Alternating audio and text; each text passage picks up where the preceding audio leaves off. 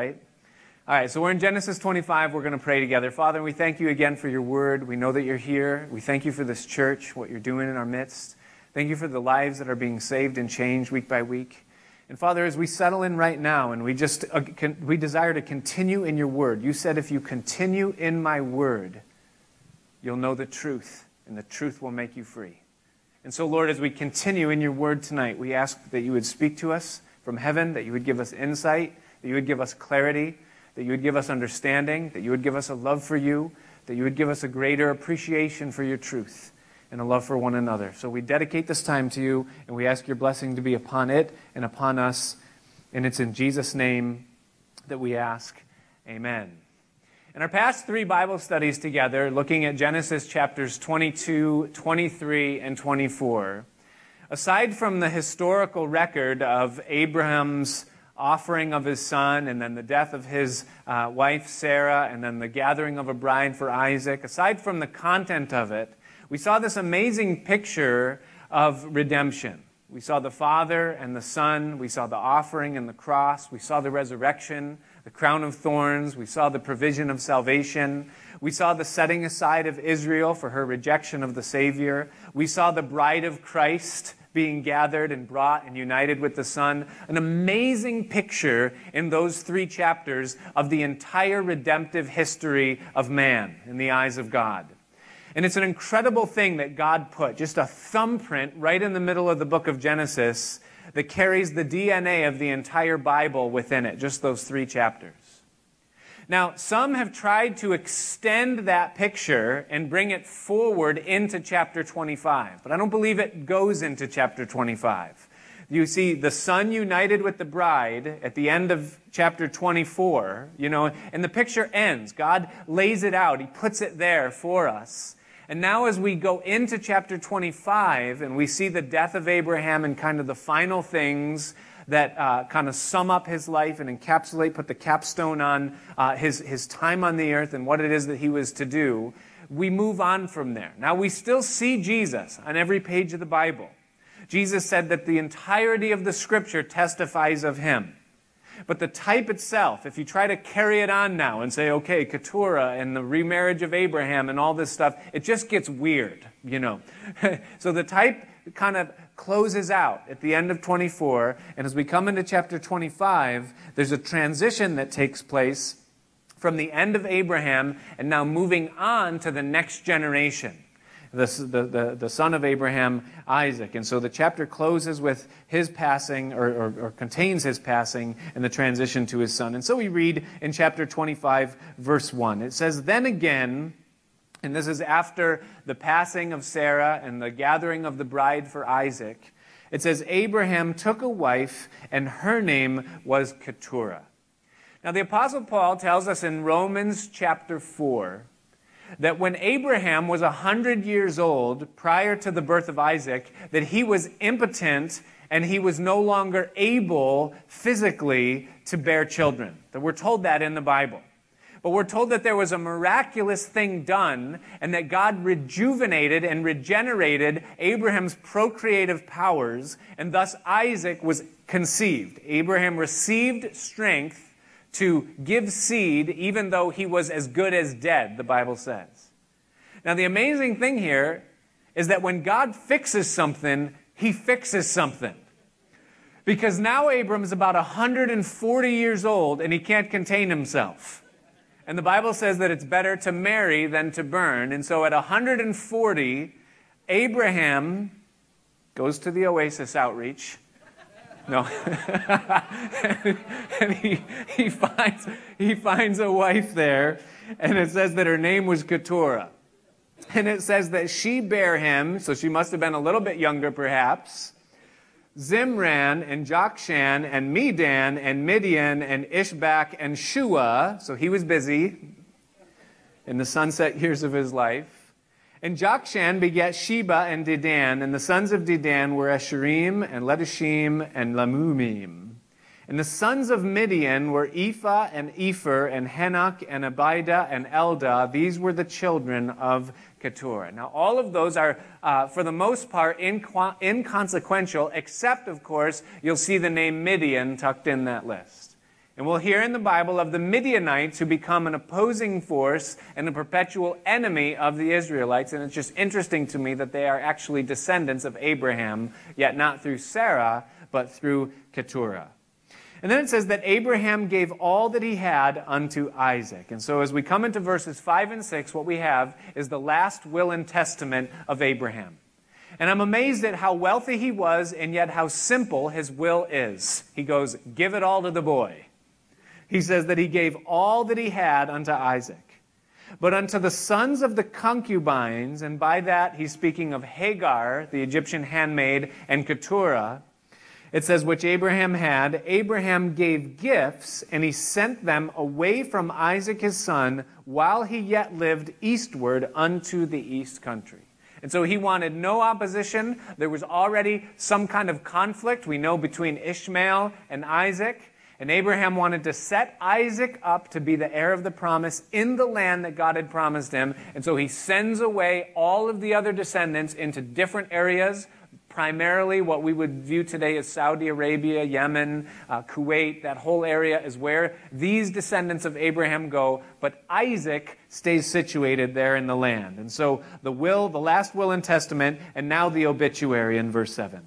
And it says, and these are the days of the years of Abraham's life which he lived, 175 years. Now that's remarkable to me. Because Abraham was 75 years old when God called him, and he's 175 years when he passes. And what that means is that he lived 100 years of a life on earth walking with the Lord. And what does it say about that life? It says in verse 8. It says, then Abraham gave up the ghost, and he died in a good old age, an old man and full of years, and was gathered to his people. When the Bible talks about the fullness of years, it isn't simply just saying that he had a long life. Because when you compare the lifespan of Abraham with many others that have lived up to this point in the Bible, it really isn't as long as many of them. We see that prior to the flood, men were living over 900 years. Right after the flood, 600 years, 500 years, 400 years. Abraham lives 175, and yet it says that he was full of years. And the idea that's being conveyed or communicated in this is not a quantity of life, but rather a quality of life. It would better be translated that he was satisfied with life. Meaning that the life that he lived on earth, when he would look over the days of it, having walked with God for so much of it, and having seen the blessing of God and the provision of God and the goodness of God in it, that his own assessment of his life is, he would say, satisfied. And that's ultimately going to be the proclamation and the declaration of any person whom God gets a hold of their life, and from the moment that God gets a hold of their life, they walk with him until the day that they pass. They'll look back over it all. Abraham didn't do everything perfectly. Abraham didn't have it easy. His life wasn't without road bumps or trials or sometimes extreme testings and excruciating fears and pain. But yet in the Lord, he was able to look over the span of it, and he was able to just say, satisfied. I got everything out of this life that this life can possibly offer, and it was worth every moment of it, walking with the Lord. Now, no one who doesn't walk with God will ever speak those words. But Abraham is able to testify to us from beyond the grave and say that this is a fullness of life, and it says at the end that he was gathered to his people. I love that phrase. Because what it essentially is saying is that Abraham was gathered unto those that were like him. Ultimately, this is going to be the destiny of every human being. We will all one day be gathered to our people. Now, I ask you the question tonight, who are your people? Who is it that you're most comfortable around? Which setting, which crowd, which crew, which place? Where is it that you're the most comfortable? That's your people. Is it the people of God? Is that who you're most comfortable around? I remember as an early Christian just walking with God just in the first few months, and I was hungry for the Word. I couldn't get enough of it, and anytime the Bible was being taught or shared or talked about, I wanted to be there. And so I would go to these home groups of people that were complete strangers, people I had never known before, but it was something in the bulletin of a church, and I thought, well, I want to be there. As a college student, I didn't have the responsibility of family, and so I would go. And the thing that amazed me in those early days is that I felt more at home and more at ease being around Christians that were totally strangers than I did being with my friends in school or even my family back home that didn't know the Lord. And there's something that happens when the Spirit of God grabs a hold of a life. We become linked with one another, wherein we are one another's people. And so I ask you tonight, who are your people? Are you the most comfortable around the people of God? Or do you still come into church and you think, this is weird, man, I don't like these people? You got to ask yourself the question, who are your people? Ultimately, that's where we'll all be gathered. Well, it says that his sons Isaac and Ishmael buried him in the cave of Machpelah in the field of Ephron, the son of Zohar the Hittite, which is before Mamre, the field that he had purchased for Sarah prior to all of this. And it says that the field which Abraham purchased from the sons of Heth, there was Abraham buried and Sarah his wife. And it came to pass after the death of Abraham that God blessed his son Isaac, and Isaac dwelt by the well Lahairoi. Now, I love the timing of things here, and I think it's significant and important. It says that it came to pass after the death of Abraham, that it was then that the blessing was transferred upon Isaac. It was at his passing the blessing came. Now, we understand, all of us, I think, at least to some degree, even if our understanding is elementary, the whole concept of DNA. Deoxyribonucleic acid, the genetic code that makes us who we are, that contains all of the information that makes us our physical frame, that makes up our personality, our genes, if you would.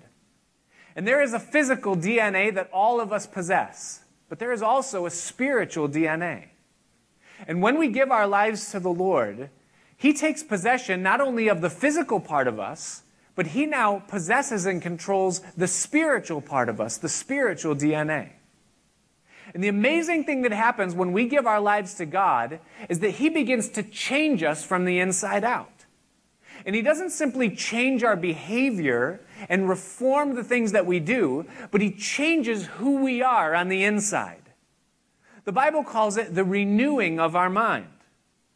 In Romans chapter 12, it's a famous chapter and it's a famous passage. The Apostle Paul tells us, because of the mercy of God and everything that He's done for us in Jesus Christ, he says that it is our reasonable act of worship to present our bodies as a living sacrifice to God. That we are to give Him all that we are, our body. You say, well, what does God want with our body? He wants to use it. God the Father has a body. God the Son has a body, but God the Spirit has no body. That's why He's called the Holy Spirit. But He wants to take possession of you and me, and He wants to use us in a way that glorifies God and blesses us. And so we're to present our bodies to God. But Paul then goes on to say in Romans chapter 12, verse 2, that we're also to be transformed by the renewing of our mind. And what that means is that God not only wants us to give Him our body that His Spirit might indwell us, but He wants us to give Him our mind, our thoughts, our emotions, the things that make us tick, our personality. All of that is what the Bible is talking about. The Bible calls it our soul. The soul and the mind are synonymous. And God wants us to give Him our mind so that He can, according to Romans 12, verse 2, renew it. He wants to make it new. It means a complete renovation. It means that He goes into what is currently our mind and He begins a demolition project. He takes a sledgehammer, He takes a crowbar, He takes everything, and He just demolishes everything that's inside. He says, all of this has got to go. Roll up the rug, get it out of here. Just spray down the dust. Just clean this place out. Some of you might be here right now saying, no, that's exactly what's going on in my life right now. I feel like a demolition project, all the things that are happening. But that's what He does. First He demolishes, and then He begins to remodel. And what He does when He remodels is a completely different makeup than what we ever were previously. We're renewed. And so we're to present our minds as a living sacrifice unto Him so that they can be renewed, and thus they are, and it goes on to say, Romans 12:2, transformed. Not reformed, not conformed, but transformed. He makes it all brand new. Now, sometimes some of us, as we begin to age, we begin to fall apart or slow down or things don't work the way that they want. And we begin to kind of investigate ways that we can restore and renew our own youth, right? I mean, anybody else with me on this? And so sometimes we start an exercise program or join a gym. We begin to learn what different vitamins and minerals and nutritional supplements and dietary patterns. We begin to care about these things that we never cared about when we were young and healthy and strong and energetic and all the rest. And we begin to kind of pursue health for the sake of longevity and energy and feeling good and all the rest. And so we begin to, maybe take some vitamins, and those vitamins carry promises with them that if we give our body the raw materials that are necessary for our organs, our adrenals, our different glands, if we give them the raw materials necessary for them to rejuvenate and restore, then we will be rejuvenated and restored. And so what we're doing when we're taking vitamins or eating properly or all this stuff is that we are putting raw materials into our body, and we are supplying the factory, which would be the organs, our liver, our adrenals, whatever it is, the pituitary gland, our thyroid. That's the factory. We're giving the factory the raw materials necessary in order to rejuvenate or build us up or make us healthy. But the problem with that on the physical plane is that as we age, the factories aren't as efficient at using the raw materials that we give them. And so we put the vitamins in, the minerals, the supplements, the right eating and all this stuff, but we're still not improving to the degree that we would hope. And so, of course, what we do, well, I just need to take more, I take this, the whole thing. No, it's not that. The raw materials are there, but we're dying. And because we're dying, the factories are shutting down, and they're not as efficient at producing what they're supposed to produce, even though the raw materials are there. And so that's called aging. You can't beat it. We're all going to die. 10 out of 10 of us. I know, unless the rapture happens, right? You say, well, what in the world does that have to do with all that we're talking about here, the blessing being transferred onto Isaac and all the rest? Here's what it is that when you give your life to Jesus Christ, the Bible says that the Spirit of God comes into you. Now, He's God, and the Bible says that He's omnipotent and that He can do all things. The Bible says that the purpose of God's Holy Spirit coming into our life and into our mind is to rejuvenate and renew us and to make us like Jesus, that we might be transformed. Thus, when the Spirit comes in, the factory is regenerated. The turbines begin to spin. This amazing power, the same power that raised up Jesus Christ from the dead, now lives in us. And there's a factory that is intended to produce the person and nature of Jesus Christ within you and me. The problem so often comes in, not that the factory is weak or impotent and unable to make us like Christ, but oftentimes it just simply lacks the raw materials. Well, what are the raw materials that the factory of the Spirit uses to make us like Christ? Let me give you a hint. The Word of God. And so we put the Word of God in, and we give the Spirit of God what is necessary to renew the mind. And we become like Christ. We begin to see the world through the lens of the Scripture. We begin to parent through the lens and through the operations and commands of Scripture. We begin to make decisions according to the wisdom of God that He gives us in His Word. We begin to make decisions for our life according to what God would want us to do as what's revealed in Scripture. And the Bible says that everything we need for life and godliness is contained within the Bible.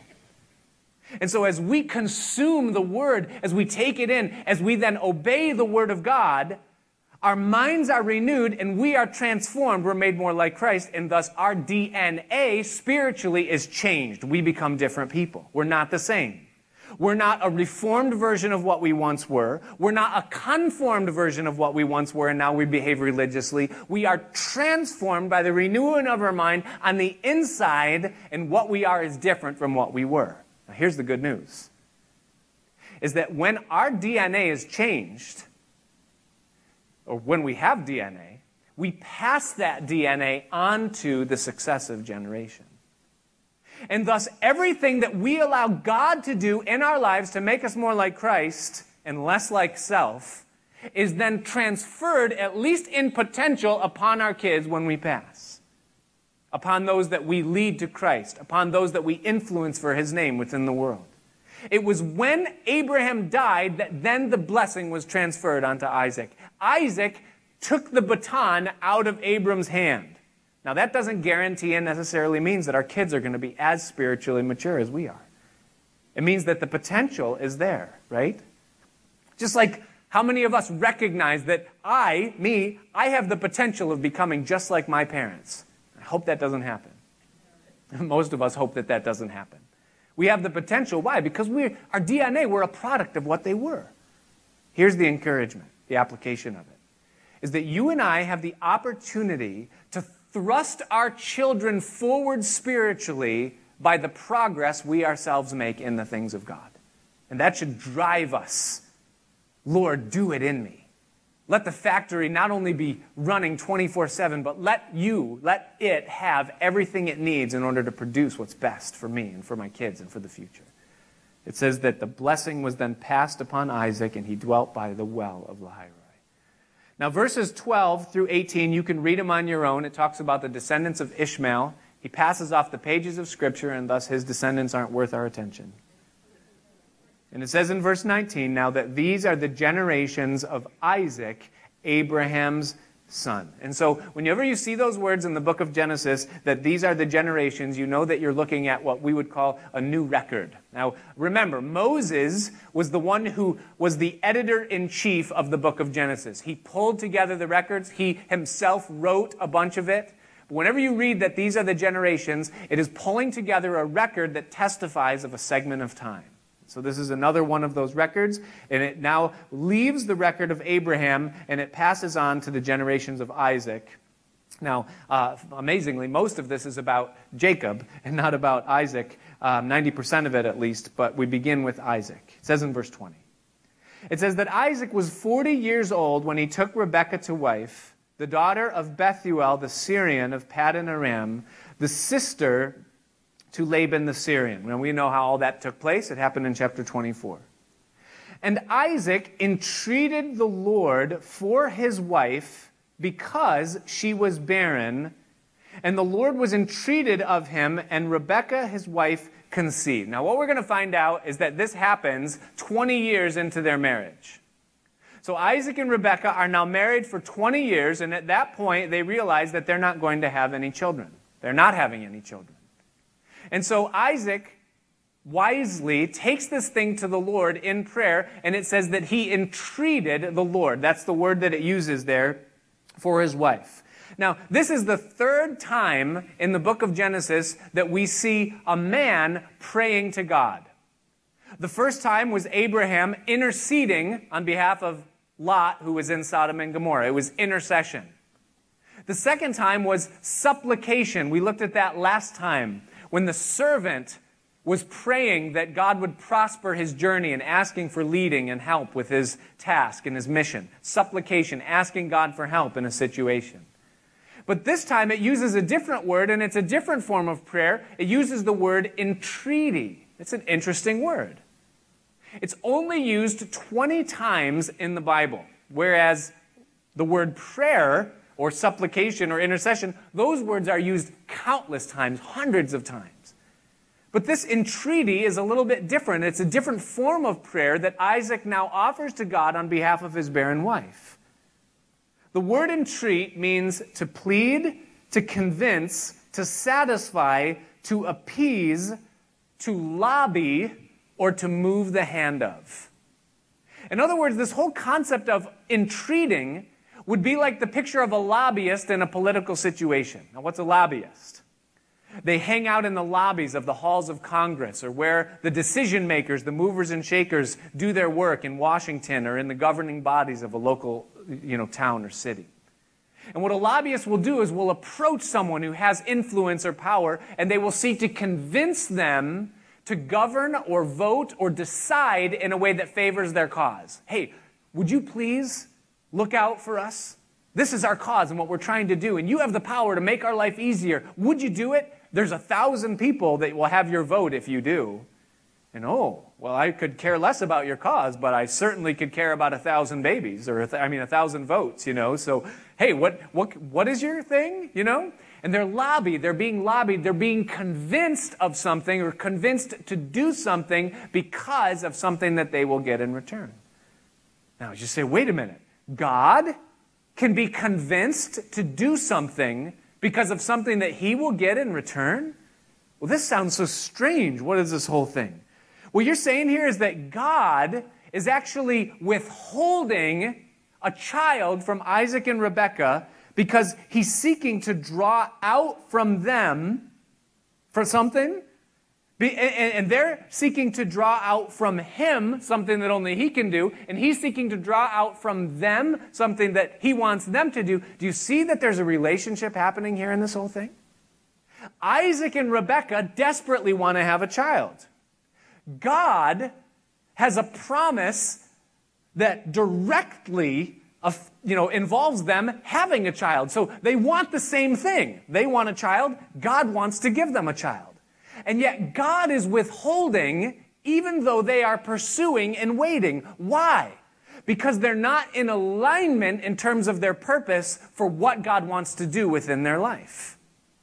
And so God lets time go by and he lets them wrestle and struggle with not seeing this thing come to pass so that he can bring Isaac and Rebekah into alignment with what his purpose and plan is. Now, the amazing thing is that we're not told in the text what it was that Isaac said or did that caused God to be entreated. We're just simply told that God was entreated. Meaning that somehow Isaac and Rebekah came to the place where God said, now I can do the thing in your life that I've always been wanting to do. Now, what was it that God wanted from them? What he wanted from them, as we're going to find out, is he wanted their attention. God had very important information to impart to them concerning the destinies of the twin boys that will be conceived and then born from Rebekah and Isaac.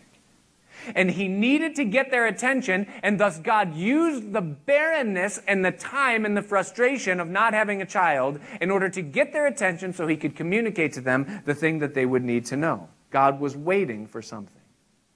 Now, what we have here in the Bible, and I want you to listen to this because it directly applies to you and I, is that we have an instance where a definite promise from God is given, and then a prayer is offered that is exactly according to the will of God, and yet God doesn't fulfill it. So a promise and a prayer that goes unanswered. Now, can anyone here relate to that? God gives a promise in his word. I prayed to him and I asked him to fulfill that promise, and I feel like I'm talking in an empty room. There's no answer. There's no completion in the whole thing. I'm talking. God, are you even listening? Now, it doesn't get any clearer in any situation that Isaac and Rebekah must have a child, right? That's the promise. It's going to be through Isaac that the nation of Israel is going to come forward. If they have no child, the promise can't come. We know they're going to have a child.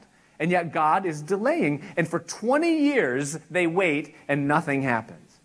So the question is this: why? Is God too busy? Was God reluctant in withholding on them? Was God impartial to their needs?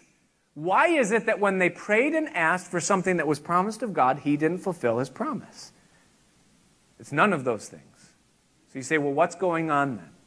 The answer is this, is that God is absolutely committed to his will in a situation for his good and our glory, or for his glory and our good, rather. God is committed in the situation to his will being done for his glory and for our good, not simply just the fulfilling of a promise. He has a purpose in the promise that's beyond it. Now, amazingly, we see barrenness in the Bible many times. And doubtless, it's a painful thing for anyone to have to go through. We see it 6 times in the Bible. We see it with Abraham and Sarah. She was barren and didn't have a child, and they had to wait. We see it here with Isaac and Rebekah. We're going to see it again with Jacob and Rachel, the son of Isaac, that will come, as a byproduct of this union here. We see it a little bit later on. It just keeps coming up over and over again. Samson, who was one of the judges, his father Manoah, we're not told his mother's name. She was barren, and they waited on the Lord. Hannah and Elkanah had Samuel, but she was barren and it didn't come, when she first asked. John the Baptist, Elizabeth and Zechariah, his parents, there was barrenness in the situation. But amazingly is that every time, all 6 of the times that we see barrenness in the people of God, it happened because there was a specific task, calling, or reason that God had for the child, the offspring that was going to come. And God needed either the attention or to give instruction to the parents concerning the calling of that child. And thus, in every instance, there's an entreating of the Lord. That is, an aligning of the wills for the purpose of God and the good of the situation. And so, for Abraham and Sarah, it was important that Isaac be the child of promise. And thus God waited. There was a reason for the waiting. We see here with Isaac and Rebekah, there was information that needed to be given about Jacob and Esau, and thus God waited so that he would have their attention. When it comes to Jacob and Rachel and her barrenness, she would give birth to Joseph, and Joseph would need to be the son of Jacob's old age. There was reason for Joseph's delay in coming because he needed to be the kind of man he would be at that stage of his upbringing in order to deliver Egypt in the way that he would. Samson was to be a Nazirite, and so it was important that the parents be listening to God. God, why the delay? Why are you making us wait? And God would say, because this child is called, and the way that you bring him up is extremely important. We see it with Hannah. As the other wife, Peninnah, was popping out kids one after the next, and Hannah herself had none, and she was barren. She was struggling. She was straining under the weight of the feeling of that barrenness. And she finally came to God in the temple and she said, God, if you only give me a son, I will dedicate him to you and he'll be yours all the days of his life. And God said, that's what I was waiting for. Entreated. You want a son. I want a prophet. Zechariah and Elizabeth, the same thing. They would give birth to John the Baptist. Jesus would say of John that he was the greatest prophet that ever lived. There was a purpose. Do you understand? Is that when God gives a promise and we pray and God doesn't fulfill the promise, it's not that he's reluctant, it's not that he's withholding, it's not that he doesn't care or that he's too busy. It's that God is seeking to bring us into an alignment of his purpose for giving the promise in the first place. And when we come into alignment that God, this is what my life is about, and it's for you and for your purpose, it's then that God releases. The Bible gives us many promises concerning the power of the Holy Spirit being a reality in the life of every Christian. Ever since the day of Pentecost in Acts chapter 2, the Bible says that the promise of God's power in every life is for you, your children, and as many as are afar off, even as many as the Lord our God shall call. Jesus said you'll receive power when the Holy Spirit comes upon you, and you'll be witnesses for me, Jerusalem, Judea, Samaria. He said that you'll have gifts of the Holy Spirit, and that greater works than what I do will you do because I go to the Father. And thus there's a promise of the Holy Spirit being given in power to every believer. In Acts chapter 8, we see an account where Philip went to the city of Samaria. Peter and John came, laid hands on the Christians in Samaria, and it said that the Spirit of God fell upon them. And the change that took place in their life was so evident that a man named Simon the sorcerer went to Peter and he said, I'll give you money if you teach me how to lay hands on people and give them that kind of power. Meaning that when the power came upon them, it was evident even to the unbelievers that something had changed. And I say that only to say that when the power of God comes upon a life, everybody knows it. Why do I say all that? Because I can't tell you the number of Christians that come up to me and they say, I've prayed for the Spirit of God to come into my life and I feel like I don't have it. Would you pray for me? And I pray for them. And I'm hoping to, like, Lord, use me in some way. Like, let this be, and you pray, and sometimes there's no change. You say, well, is God indifferent? Am I cursed? Should I become indifferent myself? Should I just say, well, God's just not for me. I'm not chosen. I can't have this power. It's not, you don't like me, so fine, I won't like you. I'll just go my own way, the whole thing, and I'll just live my life. No.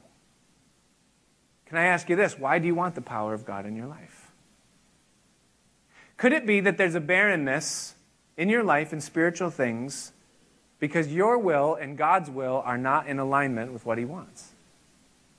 And he withholds not out of reluctance, but out of patience. seeking to draw you to himself in such a way where when he gives the power to your life, his purposes are fulfilled for his glory and for your good. And so the barrenness draws us to him, and sometimes it might take 20 years for us to come to the end and say, God, I have gone my own way for so long, but I want your will in my life and not my own. And God, whatever you want to do with me, whatever you want to crucify, whatever you want to invest and instill, wherever you want to send me for whatever purpose and whatever reason, God, I am completely yours. And God says, like he did to Hannah, that's what I've been waiting for. And he is entreated. His delay is not his reluctance. And prayer is not overcoming his reluctance. Prayer is laying hold on his willingness in accordance with his will. What does he want? And God answers. If you're here tonight and you're waiting on a promise from God, whatever the barrenness might be, and it goes way beyond that of just having children, maybe some entreaty is necessary to come to God and say, God, what is it that you want to do or you want of me that you withhold or you wait? And the Bible says that Isaac was entreated for Rebekah, and she conceived. Amazing situation in this whole thing that happens there. Now, God gives the information. It says in verse 22, it says that the children struggled together within her, and she said, if it be so, in other words, if this is the blessing of God, if God has finally done something and we're in his plan and his will is moving in our lives, then why am I thus? There is a war going on in my belly and I am in pain. This hurts. And if this is the blessing of God, I'm not sure I want the blessing of God because this is painful. Why am I thus? And it says that she then went to inquire of the Lord. And so God has their attention. The next step unfolds. There's a battle going on inside Rebekah. She prays to the Lord about it, and God answers in verse 23. It says, and the Lord said unto her, 2 nations are in your womb, and 2 manner of people shall be separated from your bowels. And the one people will be stronger than the other people, and the elder shall serve the younger. 20 years of barrenness in order for God to speak this sentence to Rebekah and then to Isaac concerning the offspring that would come. If they didn't know this, they would make a huge mistake. God tells her, first of all, that there are twins in you, and there's a fight going on between the two because there are 2 completely different ethnicities going on or growing up inside of you, and they do not get along with each other, even inside the womb. And God says, what you need to know, Rebekah, about these 2 nations, these 2 boys that are inside of you, is that one will be stronger than the other. And the implication, and this is important, is that the older one is going to be stronger than the younger one.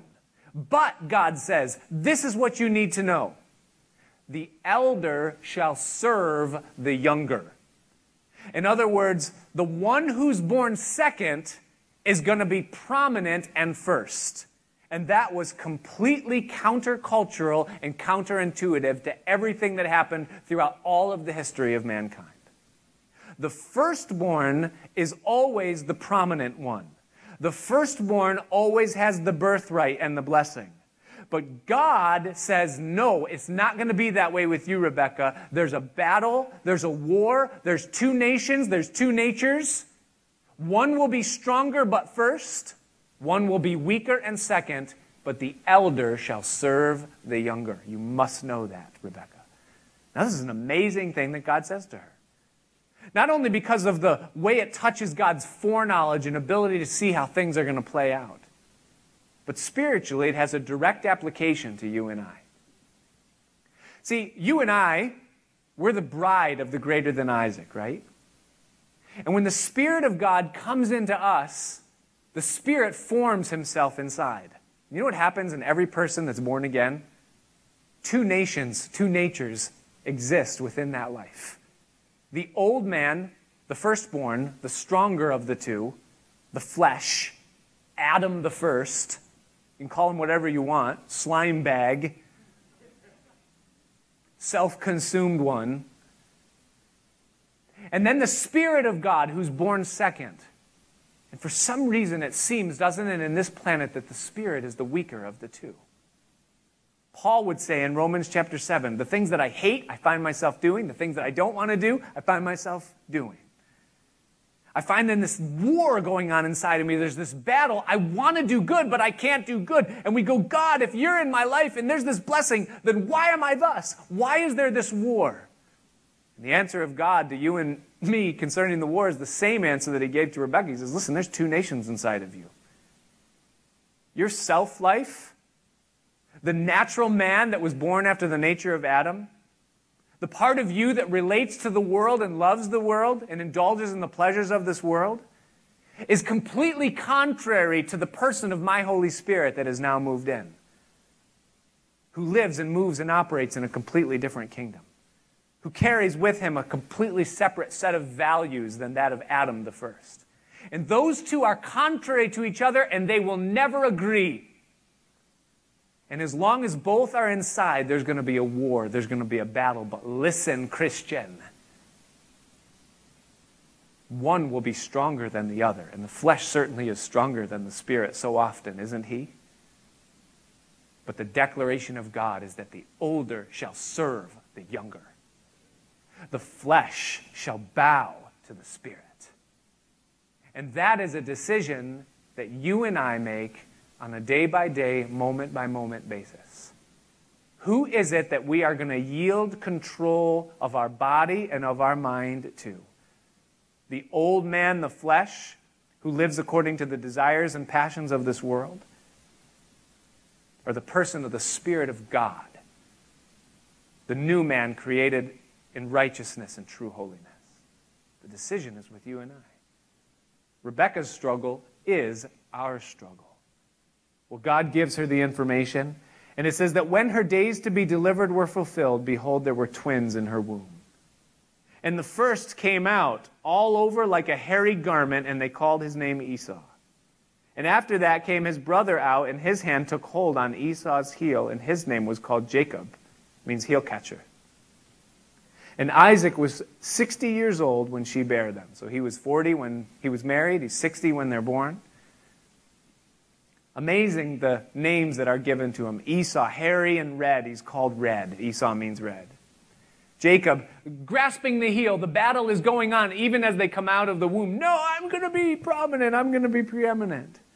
Amazing, God's ability to see, and their names reflecting their character. Jacob being the weaker of the two in the sense of, personality or charisma. And it says, and the boys grew, and Esau was a cunning hunter, a man of the field, or a man of the earth. And that would be the definition of Esau's existence. He will be a man of the flesh, a man of the earth. No care for the things of God. And Jacob was a plain man, or a simple man, dwelling in tents. And Isaac loved Esau because he did eat of his venison, but Rebekah loved Jacob. And so you never want to do this as parents. Causes problems. It's going to cause problems. And it says that Jacob sod pottage, meaning that he made a stew. And Esau came in from the field, and he was faint.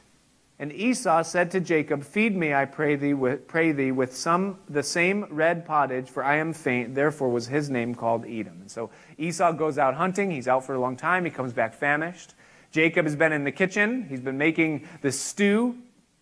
And Esau asks him for some of the food because he's tired. And so Jacob said in verse 31, sell me this day your birthright. I'll feed you, but I want your rightful place in the family. I want the birthright. I want to be considered the firstborn. I'll give you a cup of stew if you declare and pledge that I can be the prominent one in the family, if I can be the firstborn. And Esau said, behold, I am at the point to die, and what profit shall this birthright do to me? Circle those words in the Bible. And if you ever hear your mind utter those words, just punch yourself in the face. What shall this birthright do to me? Do you know what the birthright represented? It represented being the priest of the family, carrying on the spiritual torch. God gave a promise in the Garden of Eden that there would be a family chosen from all the families of the earth that would be the head bruiser of Satan himself. That family was Abraham's family and his descendants. God said to Abraham when he called him that I'm going to bring the Christ, the Messiah, the Savior of the world through your lineage and through your line. What does this birthright mean to me? Abraham, Isaac, and Esau. To be the God of Abraham, Isaac, and Esau for every generation. To be a pillar in the greatest thing that God will ever do in the world. What does this birthright mean to me? It's going to be Abraham, Isaac, and Jacob instead of Abraham, Isaac, and Esau, because the birthright meant nothing to Esau. And so Jacob said, swear to me this day, and he sware unto him, and he sold his birthright unto Jacob. Then Jacob gave Esau bread and pottage of lentils, he sold it for beans, and he did eat and drink, and he rose up and went his way. Listen, thus Esau despised his birthright. Big mistake. He gave away an opportunity to be a pillar in the greatest thing that the world will ever see. In fact, the very thing that the world was created to be. He threw it away for a cup of beans. He was a man of the flesh, of the field. He loved the world, he loved pleasure, he loved himself, and the things of God meant absolutely nothing, and he made the most foolish decision he could make. Sadly, this happens all the time, even among the people of God. What is the birthright of the believer? What is the birthright that you and I have? The Bible says that we are joint heirs with Christ. The Bible says that he was the firstborn among many brethren and sistren, meaning that he makes us one with himself. The Bible says that the promises of God in him are yes and amen, meaning that we're heirs of all that he has and all that he is. The Bible says that he has prepared for us a kingdom and a place in that kingdom, and that he's given to us eternal life. The Bible says that he has placed a calling and a gifting upon us and an opportunity for us to be an expression of his kingdom to a lost and dying world in a way that only you and I could. What is the birthright of the believer? And yet, sadly, so many despise the birthright. And for the sake of living after the world, or living for the flesh, or indulging in a pleasure, they say, what is this birthright to me? Behold, I'm famished in want and desire of my flesh. The Bible says in 2 Samuel chapter 2, verse 30, God says this. He says, them that honor me will I honor, but them that despise me will be lightly esteemed. Now here's the good news as we close, and the worship team can come. The good news is that even tonight, if you find yourself here sitting, as I have in my life at times, relating a little too closely with Esau, there is hope. Because with Esau, this was a one-and-done deal. He sought later on to restore it, to renew it, and he was not able. What was done was done. But with you and I, there are times when we slip, we slide, our priorities are screwed up, we get confused, we go a wrong way. And God doesn't write us off like Esau and say, heck, you sold it, you indulged, you gave yourself over, I'm finished with you, you're through. God doesn't do that. But rather, in his grace, he gives us an opportunity to repent and return. We know that because it tells us so in the book of Hebrews, chapter 12. I want you to just listen to these verses as we close. Maybe tonight you're here and you're feeling condemned. You're feeling separated. You're feeling like it's too late. You're feeling barren unto death because of decisions that you've made. I want you to listen to what God says. It's Hebrews chapter 12, beginning in verse 5. He says, and have you forgotten the exhortation which speaks to you as unto children? My son, or my daughter, despise not the chastening of the Lord, nor faint when you are rebuked of him. For whom the Lord loves, he chastens, and he scourges every son whom he receives. If you endure chastening, then God deals with you as with sons. Meaning this, is that if you're in a distant place from God, or you've been in a distant place from God, or maybe you're even enduring or have endured the chastening of God because of things that you've done or the direction that you've gone. The Bible says that the very presence of that chastening in your life is proof that God is still for you and that he's willing to draw you back. If you endure chastening, then God deals with you as with sons, for what son is he whom the Father chastens not?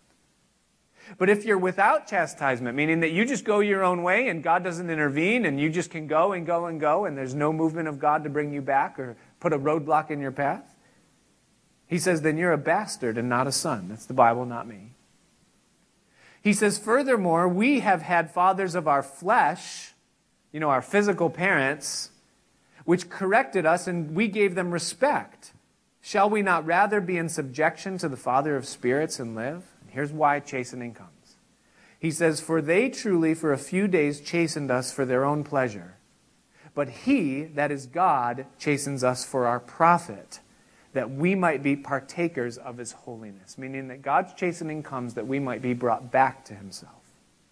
Now, no chastening for the present seems to be joyous, but grievous. I don't know about you, but when I get a spanking from God, I'm not like, yes, Lord, thank you. I mean, part of me is, certainly. But when I'm in the circumstance that he's allowed, I'm not. He says, nevertheless, afterwards it yields the peaceable fruit of righteousness to them that are exercised thereby. If God has stirred up a anxiety in you, a fearfulness, a tension, that anxiety, that fearfulness is his way of seeking to draw you back to the path. When he does, there'll be peace. He says it's the peaceable fruit of righteousness unto them that are exercised with it. So what are we to do? You're Esau here tonight. Verse 12.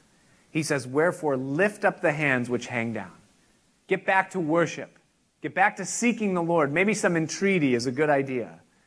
And strengthen the feeble knees. The knees is what helps us to walk. I'm not going to sit stagnant anymore. I'm going after the things of God. And make straight paths for your feet, lest that which is lame be turned out of the way, but let it rather be healed. Now he connects this exhortation directly to Esau. Notice in verse 16. It's not on the screen, but maybe it'll come up. He says, lest there be any fornicator or profane person like Esau, who for one morsel of meat sold his birthright. For you know how afterward, when he would have inherited the blessing, he was rejected, for he found no place of repentance, though he sought it carefully with tears. Don't be like Esau. Wake up, turn around, strengthen the feeble knees, esteem the birthright for what it is, and God will again bless. When God withholds his blessing in our lives, oftentimes he's waiting for an alignment of our will with his will. And when we come into that place when we belong completely to him, where we're completely surrendered to him, God does in our lives what he's always wanted to do in our lives, and his blessing comes. And if you, in your heart, have despised the birthright in some way, placing a higher priority on something else, I implore you by the Spirit of God, present your bodies a living sacrifice to him. Give your mind to him that it might be renewed and transformed. Be in alignment with his purpose for your life. And let your life be changed by his goodness and his grace. Father, we thank you tonight, Lord, as we look at this chapter and we see amazing pictures and parallels and messages. We ask that you would please help us, Lord. Where we need to hear your voice, where our path needs to be adjusted, where our minds need to be set right, help us.